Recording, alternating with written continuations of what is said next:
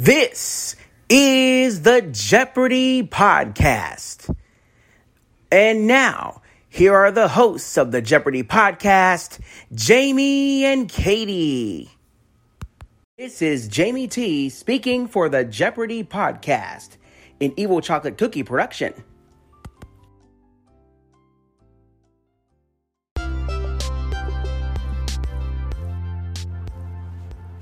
Hello everyone, this is the Evil Chocolate Cookie bringing you tonight's edition of the Jeopardy Chronicles. And because it's Saturday, as you know on Saturday, it is always our Spotlight segment.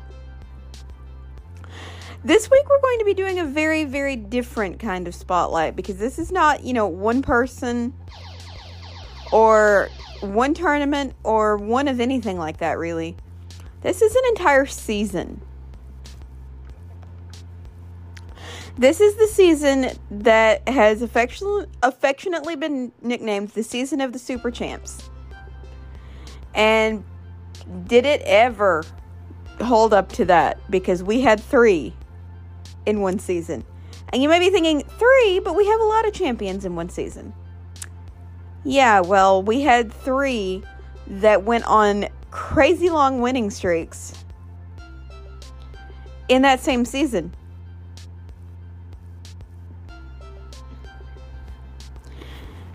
And we had another who went on a pretty decent sized streak.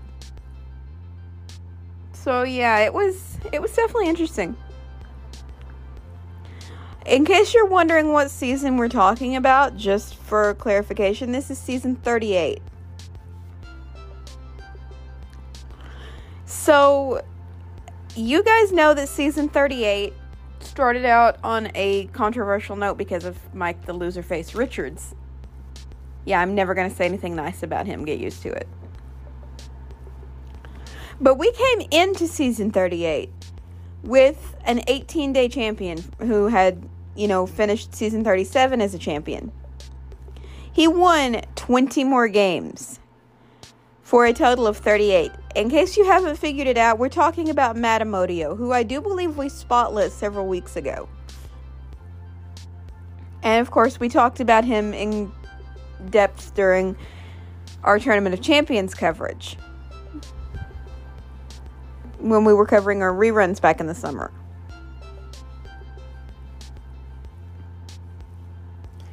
The guy who beat him was Jonathan Fisher, who we also covered quite a bit during our Tournament of Champions rerun coverage.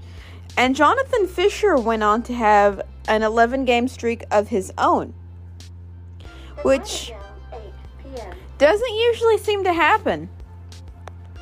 Usually the person who beats a super champion, historically speaking, hasn't won a whole lot after that. That is either their only game or they've gotten, 1 or 2 more, but that's about it. But Jonathan's just like, no, forget the historical evidence. I'm going to go on a streak. And he did. And what made me feel so sorry for Jonathan was when Matt lost, people were being buttholes to this guy all over Reddit, and it was disgusting.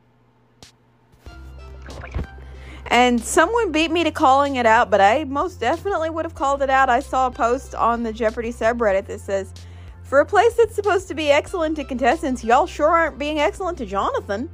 And I'm like, preach. I mean, it's not like Jonathan committed a crime. He just beat Matt Amodio, and that's not a crime. I mean, sure, we were sad, but at the same time, hooray! Someone got to live their dream of being a Jeopardy champion. So we can't be bashing them for that. That's not fair.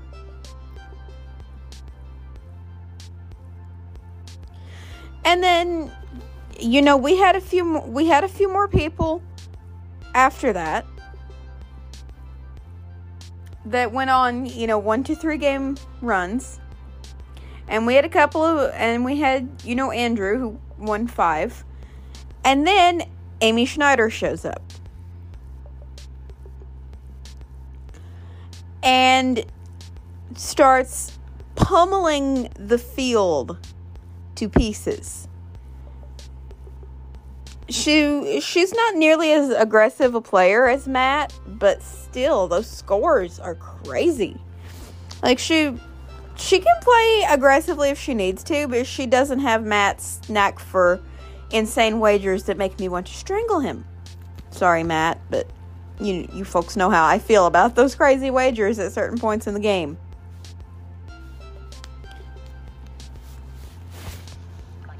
But Amy just comes in, and while she doesn't have as long of a gap as Matt did between the seasons, she did have her run broken up by the Professor's Tournament. But it didn't really seem to matter because she won 40 games.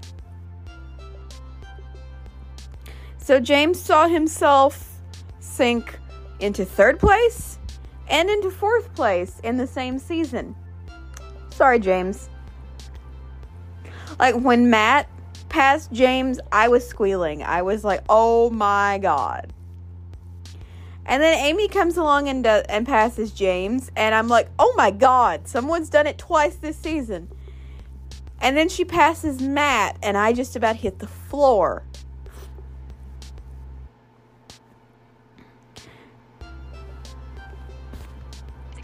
The player who beat her was very gutsy, and you really have to admire that. Because I don't like what he had to do, because insane wager, late game, you know how I feel about it and how badly it could have gone. But he basically had to bet every dime he had up to that point to prevent Amy from running off with the game. And he did it. And he was the only one correct in that final Jeopardy and managed to get ahead and win the game. And it was epic to watch. I mean, yeah, we're always sad when the contestants we root for lose. But that was some kind of epic game. Like, oh my God. It was crazy.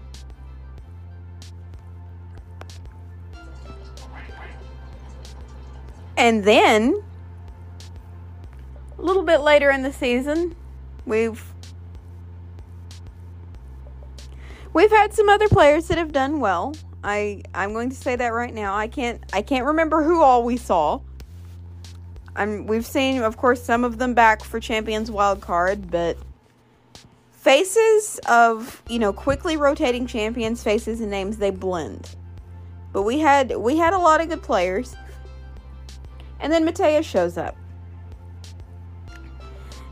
And their thing during their streak was winning by $1. That was just kind of what they did. It was just like several times they would win by $1. And then, of course, they did have that game where the other two players finished in the negative at the end of Double Jeopardy, so they could have just done nothing and won the game for final. But, yeah. And actually, we just saw the person who beat them at the end of their streak. Danielle from Champions Wildcard was that person, and I think we mentioned that last night. But yeah, season 38 as a whole, between those three, was insane. And I grant you, we had a lot more games than that. But like I said, just faces and names when the champions change out frequently. Like if they do something memorable, I'll remember them. But through no fault of their own, a lot of the time, I just can't keep up with everybody just because there's so many to a season. And it's not their fault. It's just, yeah. Oh, I almost forgot someone. We had Ryan Long during that season too, who went on a 16-game run. Sorry, Ryan, I almost forgot you.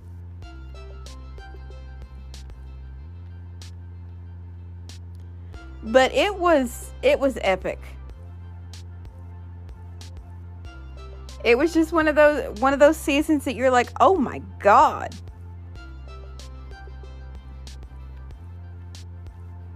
So we had some really awesome players, and we got to see a lot of them again for the Tournament of Champions, and even the people who didn't go on huge streaks, we're seeing some of them again in Champions Wildcard. So that is our spotlight. I didn't think we'd end up, covering an entire season, but that was just such a notable event that we had to, back up and talk about it. So there we go. I'm going to wrap this up now, and just as a reminder, there is no longer a strategy corner on Sunday. That does not happen anymore. Just for the mental health of your host. So, yeah. But I will see you folks on Monday with more game coverage. I want to say good night.